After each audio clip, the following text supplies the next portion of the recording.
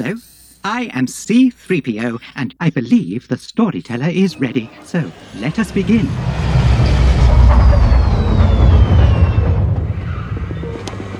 All right, let's try this again. Okay, do you have the wire?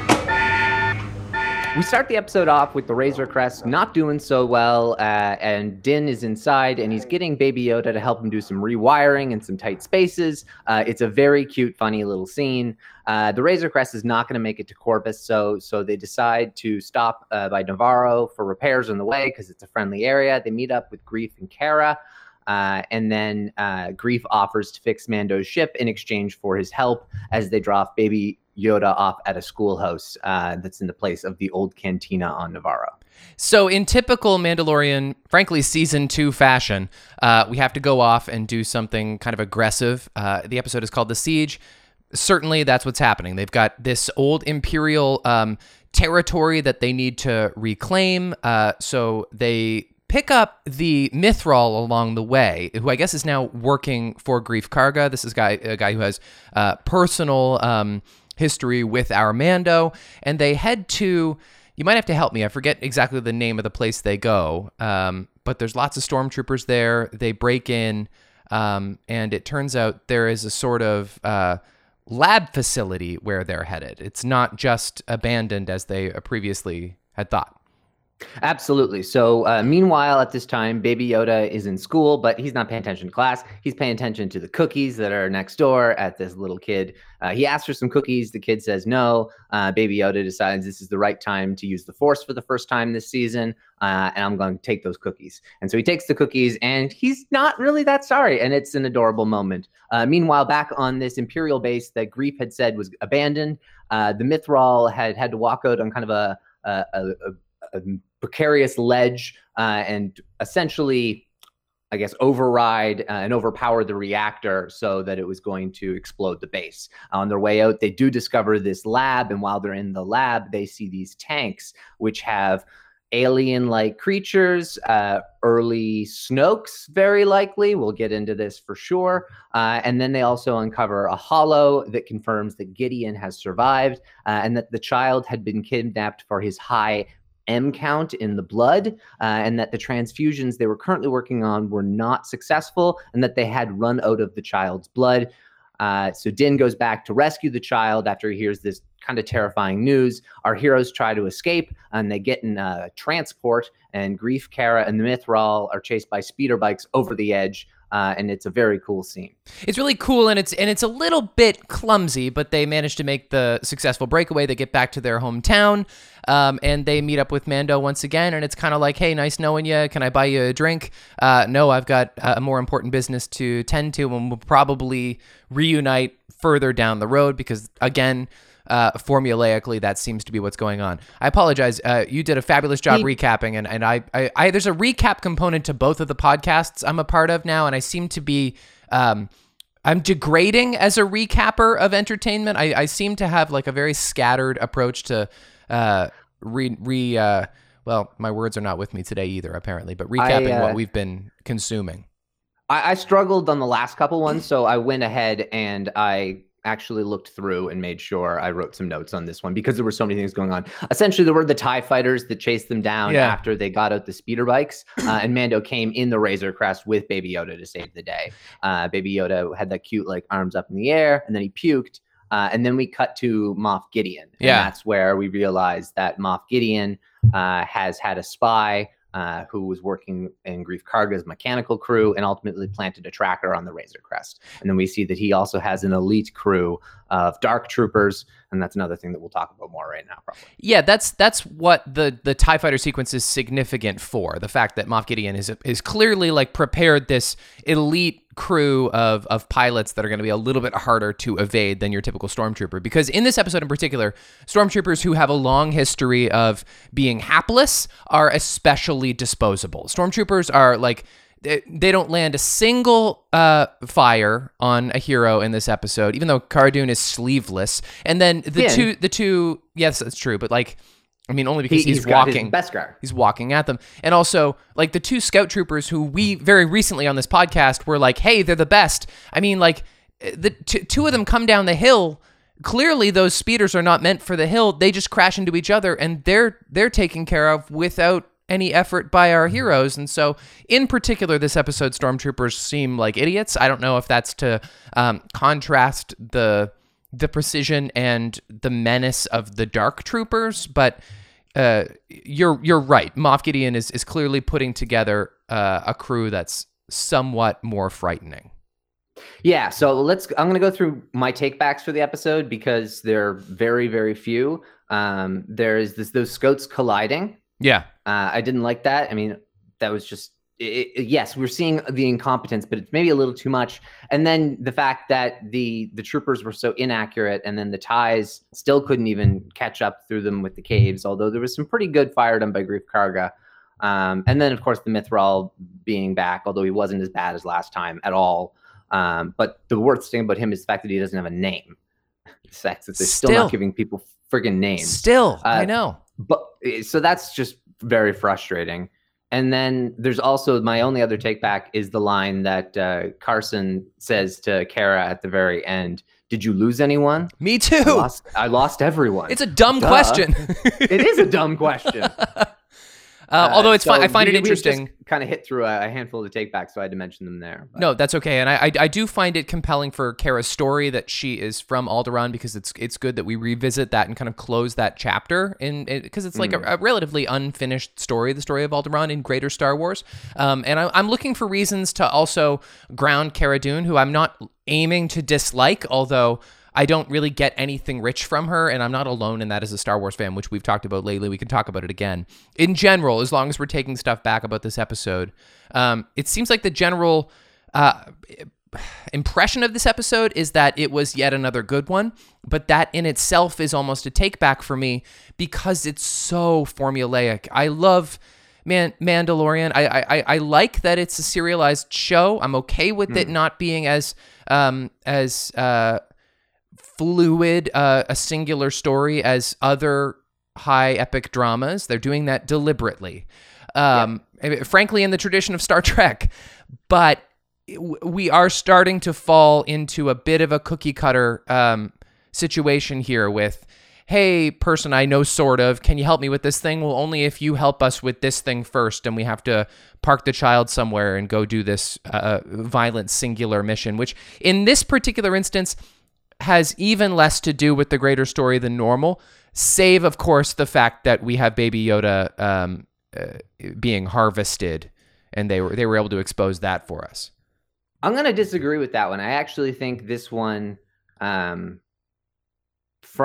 would agree with a lot of the points, of course, on the serialized nature of it, and it's kind of like the adventure of the week, of course, and definitely the trading help for help is something that's definitely repetitive. But these are repeated characters, so I think that is important to show that he is building friendships, and that these aren't necessarily the new people of the week again. These are some people that he has established a relationship with, which he's maybe not that great at. But I actually think this episode blows the entire fucking series wide open. Okay. I think it changes. I think it totally changes the game as to what the series could be and what the series will be, and potentially what Star Wars has coming up for it. I think the next episode is when people are going to realize that potentially. I think the Dark Troopers. Let's maybe get into them first. Okay. Because there's so many things that we can talk about. Let me just see if I've got some notes on here somewhere on the Dark Troopers. Well, and by the way, as long as we're picking apart the formulaic nature of the show, it's not unlike the first season in that the first few episodes establish that we've got mini adventures to experience before the greater adventure kind of takes hold in the second half. And now we've completed the first half of season 2. So you're probably right. In episode 5, we'll probably start to see more of the bigger picture come together, whether that involves Ahsoka or a face-to-face with Gideon, or like Jedi's Baby Yoda story furthering, Mando's story furthering, a return from Bo-Katan. Like I think we're probably going to see some stuff come together, and it's going to get really exciting in the second half. But in particular, by episode 4 of this formula, I'm getting a little winded. Fair enough. I will say, though, that everything we have seen from the trailer has now been shown. That's cool. everything you're going to see in these next 4 episodes is going to be completely new and fresh for you. And so in that regard, it's going to catch you very much off guard. Ahsoka will be in the next episode. It's written and directed by Dave Filoni. There's a 99.9% chance she will be in the next episode. Sure, good guess. It's rumored to be between 45 and 58 minutes long, so it's going to be a good length episode. Moff Gideon, or Giancarlo Esposito, has said in the past that he uses the darksaber this season, and he gets into a lightsaber fight, essentially. And so we're going to see him fight Ahsoka next episode. That's it. I love that. Now you want, like, I can keep blowing this open more. Let's actually, let's go with the Dark Troopers. The Dark Troopers. Specifically, they are Dark Troopers. It's revealed in the audio description for the visually impaired that you can access on Disney+. What is a Dark Trooper? The Dark Trooper is from Legends, and it's done in 3 phases. So we don't know exactly how it's going to be replicated or reintroduced for canon. But the Dark Trooper was introduced in the Dark Forces video game and through a few other different Legends materials. And it was an elite Stormtrooper class that was infused with Force sensitivity. And then they also had an elite battle droid class that was made out of lightsaber-proof metal called Frick. Now, I think we can probably shape this very slightly and reveal that what did the Empire do with all the Beskar they harvested from Mandalore? That's Moff Gideon's new Dark Trooper fleet. So we've been talking about how easy these Stormtroopers are to dispose of. Well, now we're switching back to droids from the Clone Wars, and we're going with ones made from Beskar. Good luck, all you Mandalorians. Good luck, anyone trying to take these people out. Yeah. On top of that, we've also now learned about the experimentation with potential Force sensitivity and trying to take Force-infused blood with high M counts, high midi-chlorian counts, and using them for another purpose. That's another phase of the Dark Trooper program. Is there a life form inside these battle droids? We don't get to see them very close. They look very clearly to be battle droids, like a cross between a battle droid and K2SO, but made from Beskar. Wow. So that's terrifying. Yeah. And then if you do potentially there is a sentient brain though in there that has Force sensitivity. Maybe not. Maybe that's for something completely different. But that's a really interesting plot. Now let's go back to Moff Gideon's motives a little bit more. What does he want with all of this? The Dr. Pershing said, we won't fail you again, Moff Gideon. So he's clearly leading the project as well to deal with the Force sensitivity. You have no idea how much I want this, or whatever he said from last season. So bluntly, he has the Darksaber. Does he want to be Force sensitive himself? There is a volunteer who is the volunteer that they don't want to kill. Dr. Pershing says specifically in this episode, I highly doubt that we'll find a donor with a higher M count, though. I fear that the volunteer will meet the same regrettable fate if we proceed with the transfusion. So they don't want to kill the volunteer. So the volunteer potentially is Gideon, or potentially is Palpatine, or potentially is Snoke, or potentially is someone else. I have another theory on who that could be, but that's another thing to get to as well. So you have a question mark on your face. There's so many things that this could be. It's just blowing so many story potentials out there, and it's making me really excited for what's to come. You raised a lot of questions. One, first and foremost, when he said, I highly doubt we'll find someone with a higher midi-chlorian count, I thought he was talking about Baby Yoda, because he is the doctor who rescued Baby Yoda. So, that's not the volunteer that he's discussing. No, they're talking about, that was unfortunate. There was 2 quotes that I had just had next to each other. They weren't necessarily said one after the other. Okay. But no, he was referring to the donor, which was Baby Yoda. Mm-hmm. But they were only, and this is another really interesting thing, which makes me believe, I think what I know is going to happen in the next episode. And so if I'm right, and I saw this theorized one other place as well, and that they specifically said he's too small. They couldn't harvest enough blood. Right. The next episode's called The Jedi. The next episode, we're getting Ahsoka. Ahsoka is going to sacrifice herself, get captured by the Empire so that Din and Baby Yoda can get away. Whoa. Yeah, but has a really high M count and a lot more blood that they can repeatedly harvest for testing. Sure, Ahsoka Tano will work. But to what end? Like, when you say sacrifice, is she going to die at the hands of the new Emperor? I don't think so. I think that gives us a whole another season with a main plot of we now need to rescue the Jedi. And then Ahsoka is going to probably at the end of that season say, like, okay, now we're going to need to learn more. And then this goes to another theory that leads me to believe that I think they're going to learn about the species to realize that it's more like a frog than we've all been realizing. Yoda was compared to a frog a lot when he was first introduced. And there's been frogs in this season. Yeah. And he's been eating a lot in this season. So that leads me to believe two different things. We also talked about how different species age differently. What do frogs do? They age in cycles. They age with like tadpoles, and then like they have clear cycles. They're like Pokemon. They evolve. Yeah. And so it leads me to believe that Yoda taught for 800 years and he died at 900 years old. So he was able to train Jedi at 100 years old. Baby Yoda is 50 years old. So in the next 50 years, Baby Yoda should become a full adult. You're right. He should kind of evolve up. He should level up. So that means Din needs to raise him to become a sentient adult for the next 20 to 30 years, in which case, at that point, he will evolve to be a little bit more of a sentient being, and then can get shipped off to Rey. When Din is an old man, and then thus Baby Yoda can grow out his life and be a Jedi, but he will not be able to do that for another potentially 20, 30, 40, 50 years. He's so hungry, and the frog comparisons, it just leads me to believe that, and we also need to find a way for Baby Yoda to stay with Din. It just doesn't make sense he's not going to hand him off. No.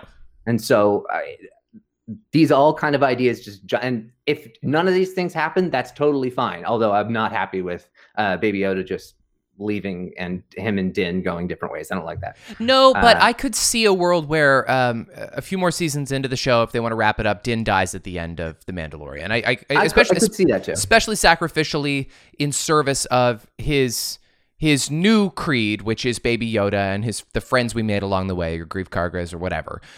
He dies heroically. Baby Yoda's not going to die in this series, but it would be, you and I are the only ones who talk about this movie potentially, but it would be so great if the new evolution of Baby Yoda and Rey could be episode 10. Or Finn or whatever. Like, I definitely want to see those two stories converge. Now, I also am crazy about the idea of Moff Gideon being Sith obsessive or being Force obsessive. I'm not convinced he already isn't at least a little bit Force sensitive. It's very possible. He very well could be. But he's wearing armor in this episode, which is definitely Darth Vader-y. And these new Dark Troopers are also Darth Vader-y. He desperately wants to have a lightsaber, which is also the dark saber. And like he is chasing after Baby Yoda, which granted everybody is, and maybe also Ahsoka. This is something that we had in Kylo Ren as well. This guy who was just like obsessed with the lore of being a part of and also preserving this tradition of the dark side of the Force. But I'm not going to disparage Kylo Ren, who is among the best characters in all of Star Wars, but this is kind of a different version of the same thing, and it's equally interesting to me. Yeah, it's done in a very, very different way. Sorry, my rabbits are making a bit of noise. Well, and Moff Gideon's more sophisticated than Kylo Ren. Absolutely. And we also don't exactly know. Like, is he one of the Allegiant Moffs, like Allegiant General Pride was? Right. Is he currently working for Palpatine? Is he currently working for Palpatine but doesn't know it? Is he currently just trying to pick up the pieces to lead whatever he can that's remaining of the Empire? And so, like, is he just trying to dominate his sector? Giancarlo Esposito, he gave out some more interesting little tidbits and nuggets in an interview recently that leads me to believe he reports to someone. Mm-hmm. And so with the Snoke in like stuff in this episode, it leads me to believe it's likely Palpatine, and we're connecting things back more in that way, akin to what was done at the Clone Wars in making a lot of things make more sense. Let's talk about the Snoke thing. Tanks of Snokes. Well, let's do that. Are we sure that those were tanks of Snokes? Because obviously it seemed like there was a cloning thing happening here.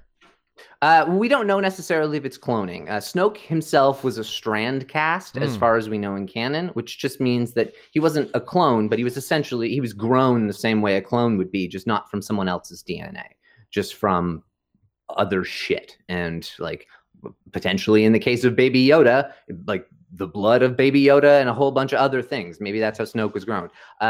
They play Snoke's music, which is the same music that they played in the Opera House. Which led people to believe that it was Plagueis. So it could just be dark side music. Okay. And the real one that makes me think it's Snoke is the fact that you can see the heads, and the heads have the same divot and crack that Snoke has. Yes. And so that's what makes me think. And Carl Weathers even talked about it. And I don't know whether, like, I only read the words, so I couldn't gauge the tone, but he either confirmed that they're supposed to be early versions of Snoke, or he was joking about that being a clear, like, tease that the audience is supposed to think. So he mentioned Snoke in an interview about that, referencing that scene. I just don't know what his tone was. So definitely possible that this volunteer that you're discussing is either Snoke or Palpatine or some variation of that person is donating his tremendous force power. Very possible. Or one other total wild, wacky theory that's just fun and that's getting me excited about Star Wars because it's so out there. This one I've not seen anywhere, but it's the kind of shit that is so annoying. Like, this is the kind of thing that you would have seen a few years ago and was the worst kind of theory a person could have ever had.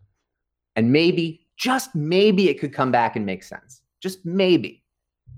Boba Fett. Boba Fett. What did his father do?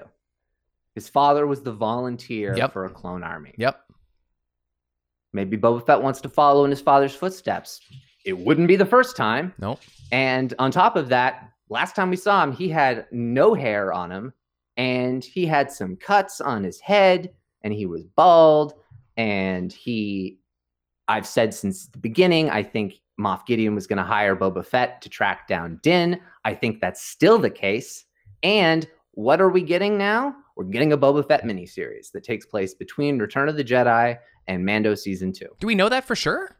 It's almost a slam dunk. The rumors have come out fast and steady from positive sources, and apparently it's something that after they reviewed Mando Season 2 internally, they greenlit, and people started to leak it as soon as episode 1 of this season happened. But this is, as cool as this idea is, now I feel like it belongs in this show. Why splinter it off into its own property? It should be a part of this. This is The Mandalorian, and that's why it's a great idea to incorporate Boba Fett into the central villainy of this show. Why create a whole other branch? It's a mini series, and the heavy rumor is that it's between Return of the Jedi and Mando Season 2. And so in that same capacity, picture the Cobb Vanth flashback that we get, but for like 4 to 6 episodes. Okay. And people will really want that. People Sure. will. And so I'm okay with that. And especially if it leads to Boba Fett coming back into this. And now I don't think Boba Fett is Snoke, but at the same time, why the fuck not, in the certain way of making things rhyme and are consistent? And all those Snoke theories out there, they have to get a body from something. I don't know. It's stupid and not a thing, but it's just fun to get the mind exploring and all these different pathways that we now have opened up. And so while the episode itself, I agree with you on a lot of accounts, I felt like it opened so many doors for the series and for Star Wars. And I think it's almost a slam dunk. We're getting an Ahsoka show if people like Rosario Dawson. And so like it's I think going to domino from here, and it gets me really excited. Well, and alternatively, you can have both of those things without it meaning that Snoke's body was in fact Boba Fett's body, which was in fact Jango Fett's body. Like, two things can be true. Like, we don't know for sure that in those tanks it was Snoke. Yes, there's a similarity, but it could have just been Boba Fett's body. Yeah, sure. Exactly. Yeah. It could have been so many different things. And like I said, those could be like, they looked smaller. So maybe they're the little, like, an alien thing that goes inside the Dark Trooper itself. Interesting to see lots of possibles. Interesting to see Dr. Pershing again. I wasn't sure if we in fact would. I find it interesting also that like he still has this allegiance to the evil side, which obviously he was like morally compromised when we first met him, but we were led to believe when we left him that he actually had like a streak of heroism in him, or at least that's how he spun it himself. Like, no, I know we're not pals, but trust me, I actually saved this child's life. Don't kill me. And that is technically true, but he's also maybe one of the top dogs owned by one of the most evil guys in the galaxy.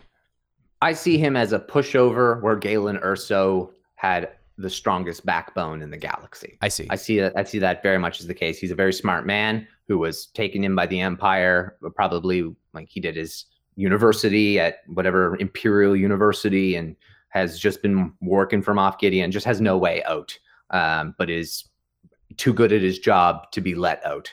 That's kind of the way I see it. He at the end is, I won't fail you again, Moff Gideon. I see fear. Yeah. I see him as almost a bit of a prisoner, because he did save the child in that regard. But yeah, he's also an imp, so at the same time, you don't know.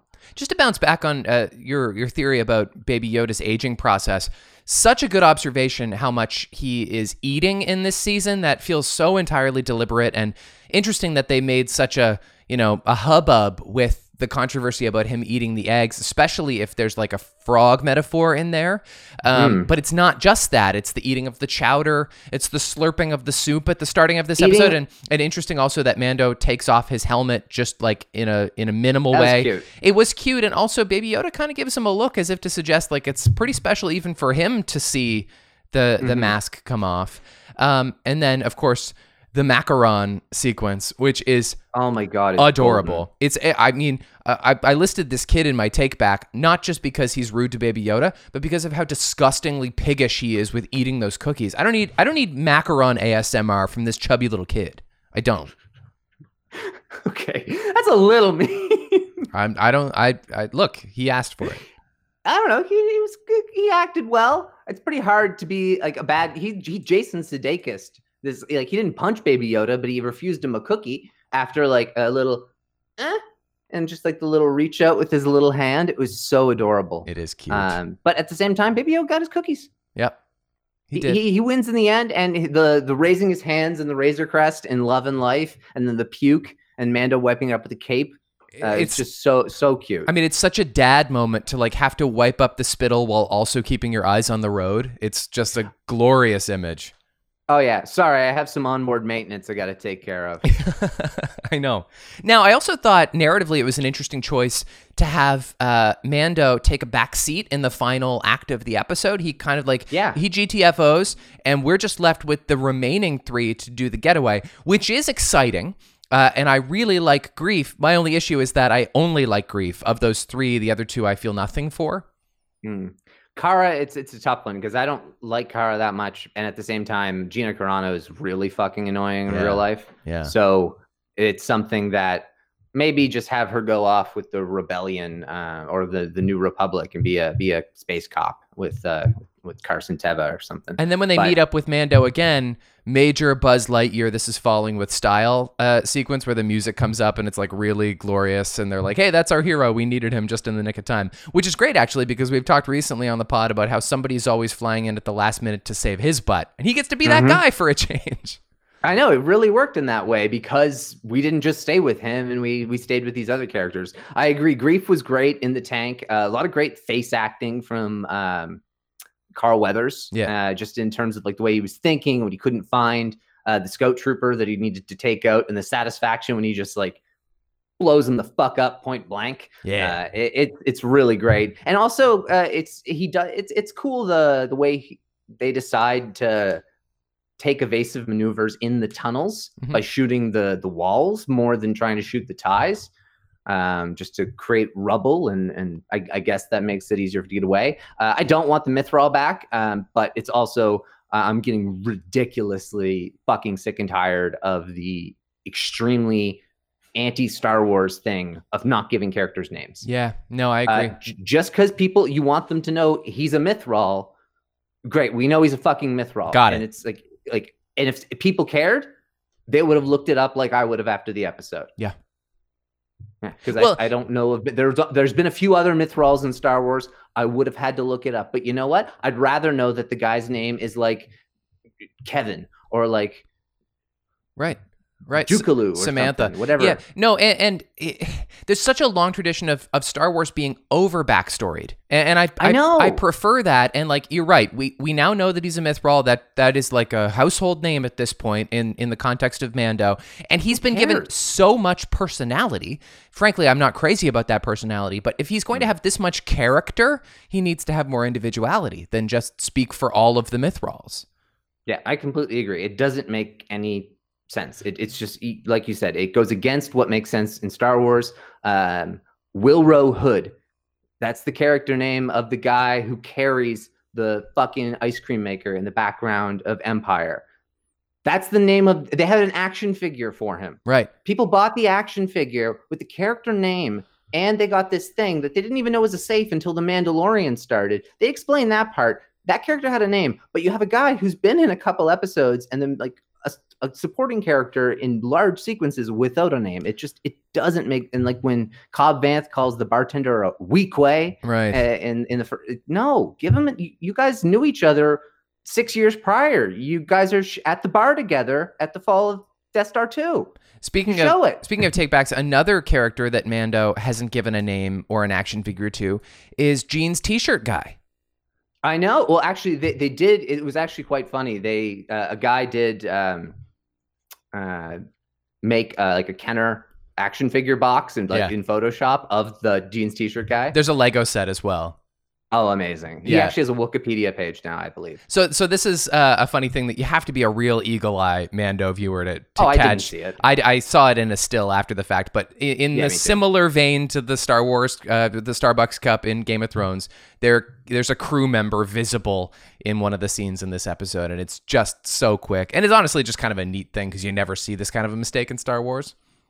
Yeah, and it's just his wristwatch and one of his legs. Yeah. But it's everybody was kind of chuckling, and it'll be gone in a day or two, I assume. It was not gone today. I did take another watch today of the episode, and it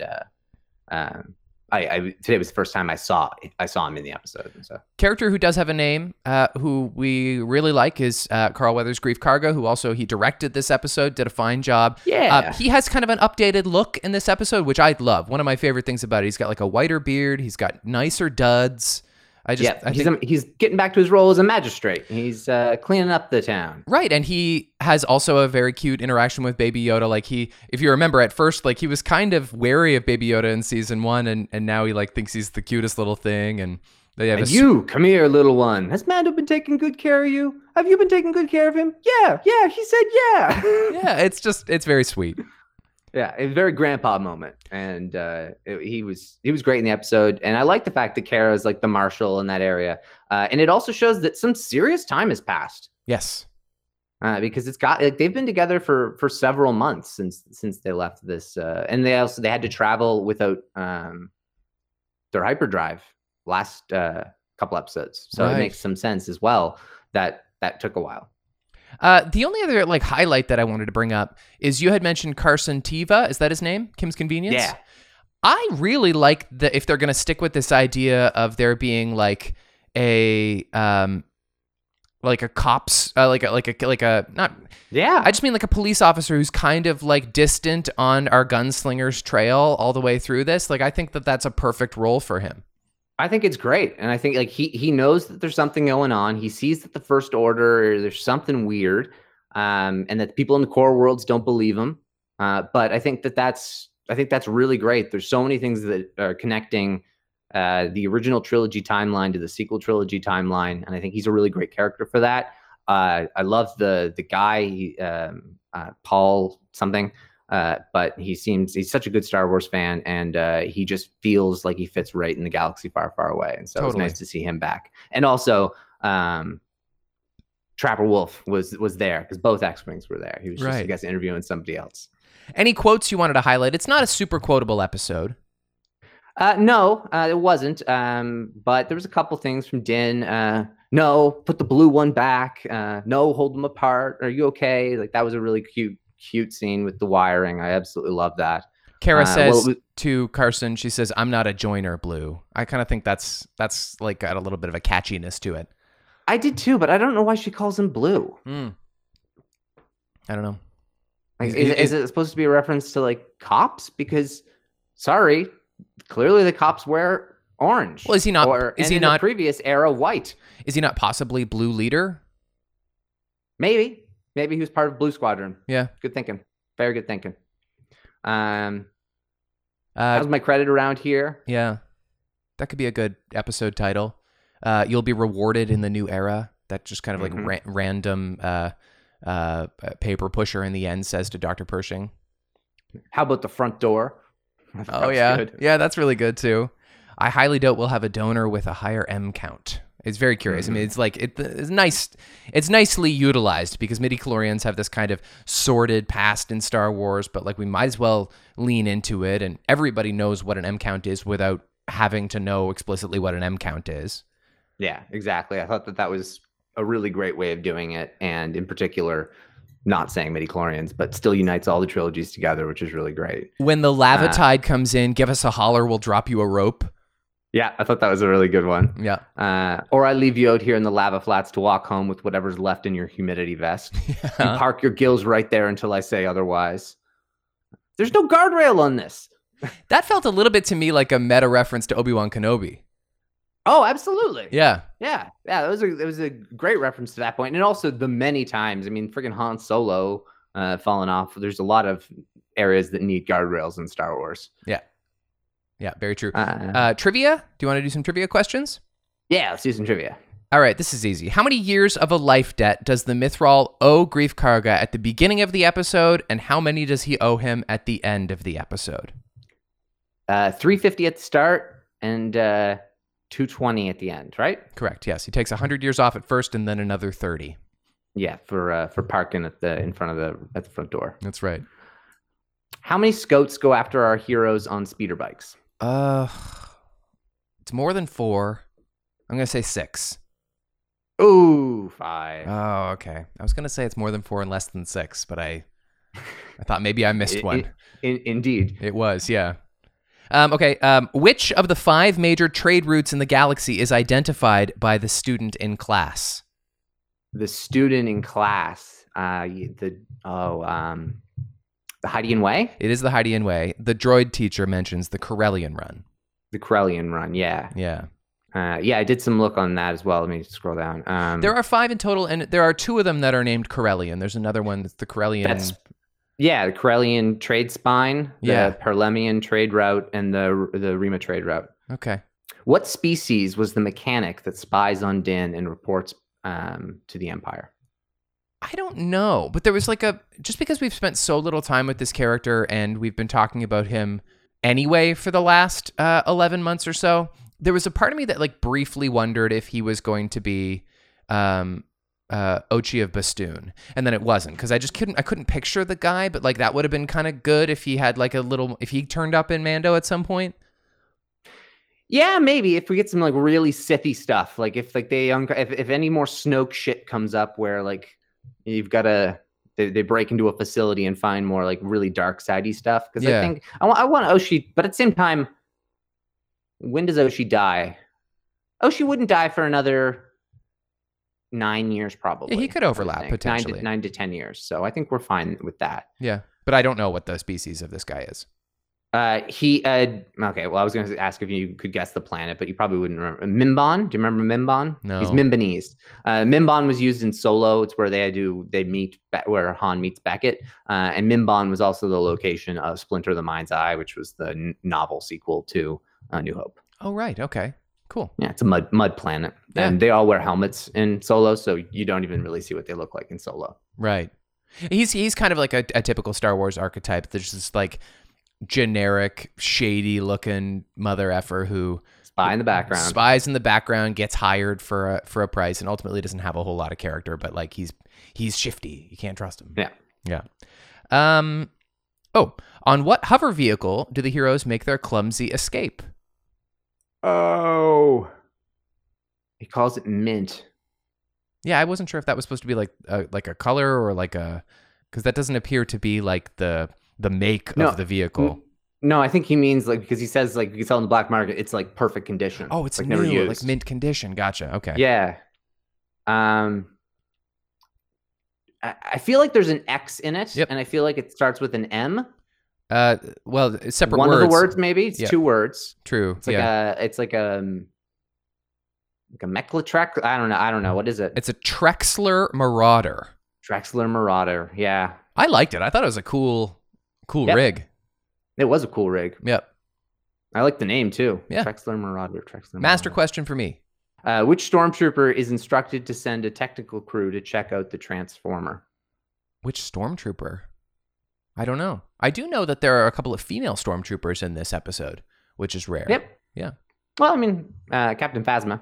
No, it's not unheard of, but it's unusual. Yes, it certainly is. TK147. Oh, okay. Go with the old TK codes. Right. Yeah. Who else was a TK? There's lots of TKs on the Death Star. Right.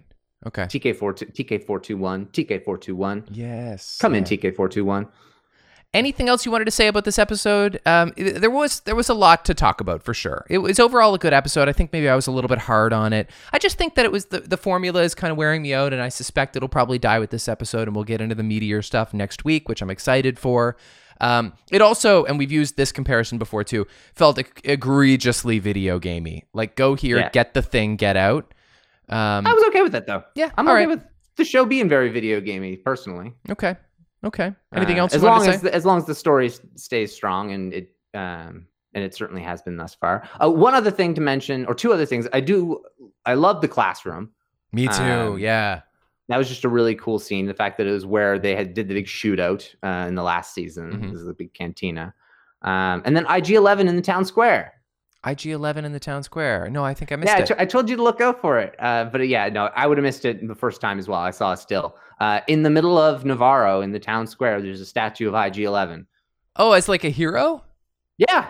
He's got a battle pose. Like he's got like one leg up, and like he's got his like rifle in one arm. Because I mean, he sacrificed to save them all. And so I guess, but it's so silly that you would erect a shrine to a non-sentient being. Like I know it's Star Wars, but like there is something less heroic about a machine that was programmed to do the right thing. That's true. However, in the same vein, it was programmed by Kuiil, so maybe the statue should have been of him. But it would be a lot easier to get the parts to make an IG-11 statue. Yes, fair enough. You could also just like take an old IG droid. Well, the original Empire Strikes Back IG-88 did not move at all. No, I know. So he was bolted to the ground. Other than that, also the Mythosaur's skull shadow. That was kind of cool when they were down where the Aqualesh were raiding the old Mando caves, and then they had the Mythosaur's skull just to show that like they're all gone. The armorer either took their stuff or it's been all robbed anyway. So the only other thing is the little meerkat thing that kind of befriends Cara Dune. Like I don't know if that's supposed to be like her version of Baby Yoda. It's not cute. I just find it. No, I don't care. It's not good practical effect. It doesn't need to be there. It just didn't add anything to the episode, and it like makes its comeback in the end of the episode, and it doesn't do anything for me. No, I would agree on that one for sure. Okay, should we move on to the news? News. We should. We covered some of it in the sense that we talked a little bit about the next episode and what's likely to come in that. And then also about the Boba Fett show. They also cast for that Jordan Bolger. He was from Peaky Blinders. Okay. I don't know who he is, but he's, I believe, the only one who's been cast aside from Tamara Morrison. The show's title, like internally, is Buccaneer. So cool. That's a cool title. Yeah. It is a cool title. It won't be the title, but it's definitely a cool working title. Yeah. Speaking of working titles, they're doing casting for the Obi-Wan show. Great. Okay. And so they have working titles for some characters. The four main casting calls are for Riley / Eve. We don't really like it. It doesn't say specifically. Like both of them are the code name for some reason. This is a co-lead female, and they're any type of person of color in their 20s, and then the rumored favorite is rumored runner-up for Kira, Naomi Scott, who was Princess Jasmine in the most recent Aladdin. Oh, cool. Okay, she's pretty good. She kind of steals the show in Aladdin, in fact. Okay, hang on a second. If one of this character's code names is Eve, is there a possibility they're going to do like a biblical framework in the Obi-Wan story? Like he's Adam, and like they're kind of like starting over in a completely desolate space. Oh, Colin, you beat me to it. Hey, you beat me to it. We'll go through all of these, and then we'll get to that as well. But yes, the working title for the show is Pilgrim. And what a pilgrim is, according to religious context, is someone who goes out on a spiritual journey to return more enlightened. Yeah. What's Obi-Wan going to do? Likely that. What does that tell me? This show is going to be Obi-Wan learning to be a Force ghost, and likely learning to save Anakin's soul. He's going to go on a mission to learn how to be a Force ghost, and in that same vein, learn how to save Anakin so that Anakin is allowed to be a Force ghost after life as well, which ultimately he does become. And so that is my belief, that he is going to go and try and save Anakin in the same vein. That is what Qui-Gon instructs him as his path to becoming a Force ghost. And there will be that journey that he goes on, and these will be the characters that help him get there, in my belief. I love that. That sounds awesome. I think that would be so cool. It'd be a very, very fitting thing to tie up so many of the loose ends. Whereas some of the other rumored plots for the Obi-Wan show were going to be like, another Jedi is found and he doesn't like the thought of Luke Skywalker and wants to kill him so that Vader doesn't come and find them. Or like people want like pirates to attack. I'm like, fuck that shit. That's creating new conflict. We already have a lot of mystery in this time period. Let's resolve and enrich the character with that 20-year time period that we already know, where there's a lot of question marks. So I hope that's the case. There's a character, Tia, who's also a female person of color in mid-30s. So because the same characteristics are required for Eve and Tia, except one has to be approximately 5 years older than the other, it makes me think that there's potential they could be sisters. Mm-hmm. That would be logical. Bella is another character who's female, Latinx, in her 40s. And Harold, a supporting quirky male in his 20s to 30s. Okay. And so when you look at what the names of these mean, obviously Eve being kind of someone that the beginning of the journey, but also someone who suffered from temptation and ultimately gave in to the temptation of the dark side. True. So there's a lot of question marks as to who that could be. Tia means princess. So there could be a royal lineage or connection in that way. Maybe this is, I don't know what that could mean, but someone of high standing. Bella is a name that harkens to a follower of religion. And so in that regard, someone who is a devout member of a religion leads me to believe a guardian of the wills, or a Force user, or potentially a will of the Force. Herald is a term that means a war commander. And so that leads me to potentially believe that it's a reprogrammed, because it's a quirky character, an alien maybe, or maybe a droid that is a reprogrammed like battle droid or a fighting droid that's reprogrammed to not be so war driven. I mean, there needs to be a droid. Quirky. Yeah. Exactly. And so I thought it was really interesting, the fact that you drew the connection to the Bible and that there's clear biblical hints that are coming with this. It makes me very excited as to what this series could be, and that they're getting some of that casting stuff wrapped up means they're on track to get things going in the spring. Well, and the idea that maybe Obi-Wan's goal on Tatooine was not always to be in complete isolation. Like maybe he did at a time have a sort of family that ultimately we know where that goes, because he ends up alone by the time of the beginning of A New Hope. But like, do we have room in Obi-Wan's story for another great love? It would be kind of nice if he had a little bit of family, although it's just another time where he loses love, which has happened to Obi-Wan again and again and again. Yeah, and he's supposed to be older here, and so I don't really want a love story for Obi-Wan in that regard. Experiences and to so have him much have more pain. That's the thing. He experiences so much loss in his life, which it's going to happen no matter what. It's going to likely be a lot of PTSD in this show anyway, and like there's going to be flashbacks to the Clone Wars, and so I am curious to know. I did also look up what Riley means, and it means valiant, and so that leads me to believe that maybe she won't be turned to the dark side the way Eve ultimately was, but at the same time, who knows? So that character, it could be very interesting. Could be maybe a Padawan that's also on Tatooine that they like run into each other, and Obi-Wan's like, maybe I need to go find you a master somewhere so that you're not here. Get out of my way. And I get out of my way, and then like they can kind of learn from each other a little bit in the same, and maybe she dies as well, just because that's the way all these things go. Or maybe she's an Inquisitor. And is undercover and has been working for Vader the entire time, and almost gets close, and who knows? So there's so many different things could be. I'm excited, and the way that these TV shows are coming out, it's just making the galaxy so big and connected and wonderful, and it's like they're doing what they did with Clone Wars and Rebels, but in live action and more plentiful. And with a way higher budget. So sounds great. I can't complain. Yeah, sounds really good. And people have a good attitude about Disney's Star Wars TV series now. So maybe we'll have a good attitude about this, and we can kind of move on from some of the more complicated installments we've had in recent years. Yeah, absolutely. Not much else in the news. I still haven't watched the holiday special yet. I'm still waiting probably a little bit to get a little closer to Christmas, but certainly will very soon. You said it was fun, but rather childish, but at the same time, that was what it was for. And so, yeah.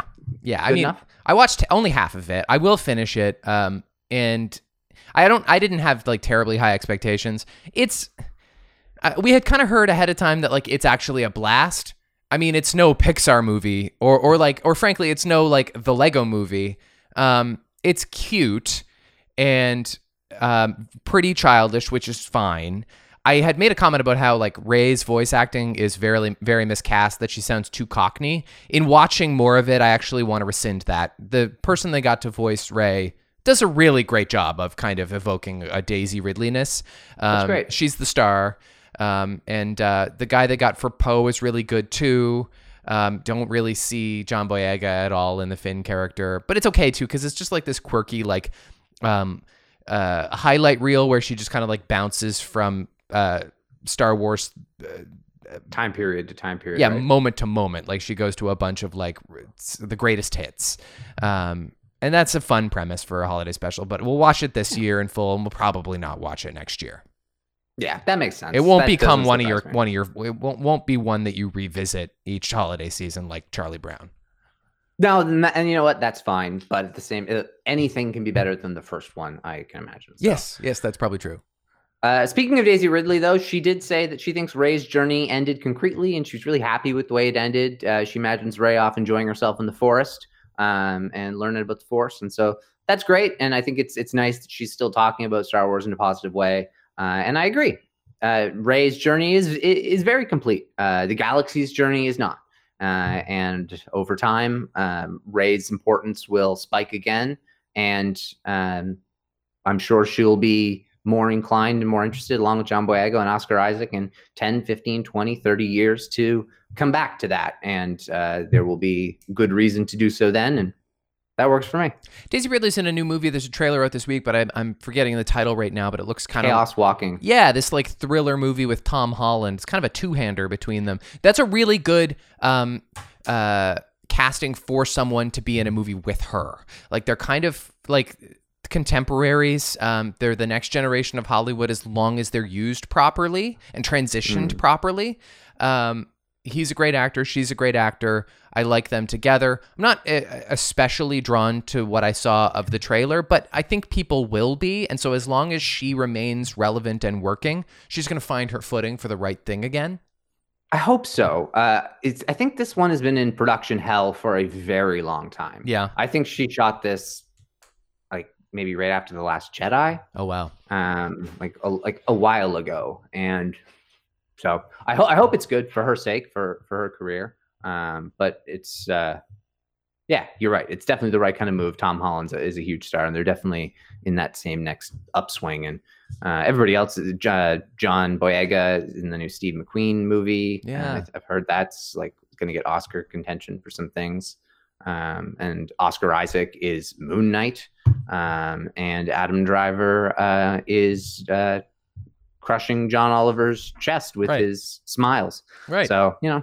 And John Boyega should be James Bond. You and I are at the front of the... I like that. I am good on that. And I like the fact that he's even talked about it now, and that it's now out in the ether. And I think he's great. I want a young James Bond, and I think he'd be cool for it. FN 218007. Oh, nice, Colin. Yeah. Nice. I like that. Anything else you want to talk about that's relevant? No, I think that's everything. Okay, just one important birthday. Happy birthday on Wednesday, November 25th to Sheila Fraser, who is the original Aunt Beru, who I've been unkind to on the podcast. She's part of the Star Wars family forever, and a happy birthday to her. If you have any thoughts on Chapter 4 of episode, that is episode 2.4, Chapter 11? Chapter 12? Chapter 12. Chapter 12 of The Mandalorian, The Siege. Please send us a tweet at Recorder66 or email recorder66podcast@gmail.com. Rate and review on your preferred podcast app. This podcast is coming out a couple of days late, but we're going to try and get back on schedule in the coming days when episode 5 of season 2 comes out, and we'll be eager to discuss that when it happens. Hopefully some new and exciting things are going to happen in what sounds like it's going to be a longer episode. So that's coming up in the coming days. And until we are together again, may the Force be with you.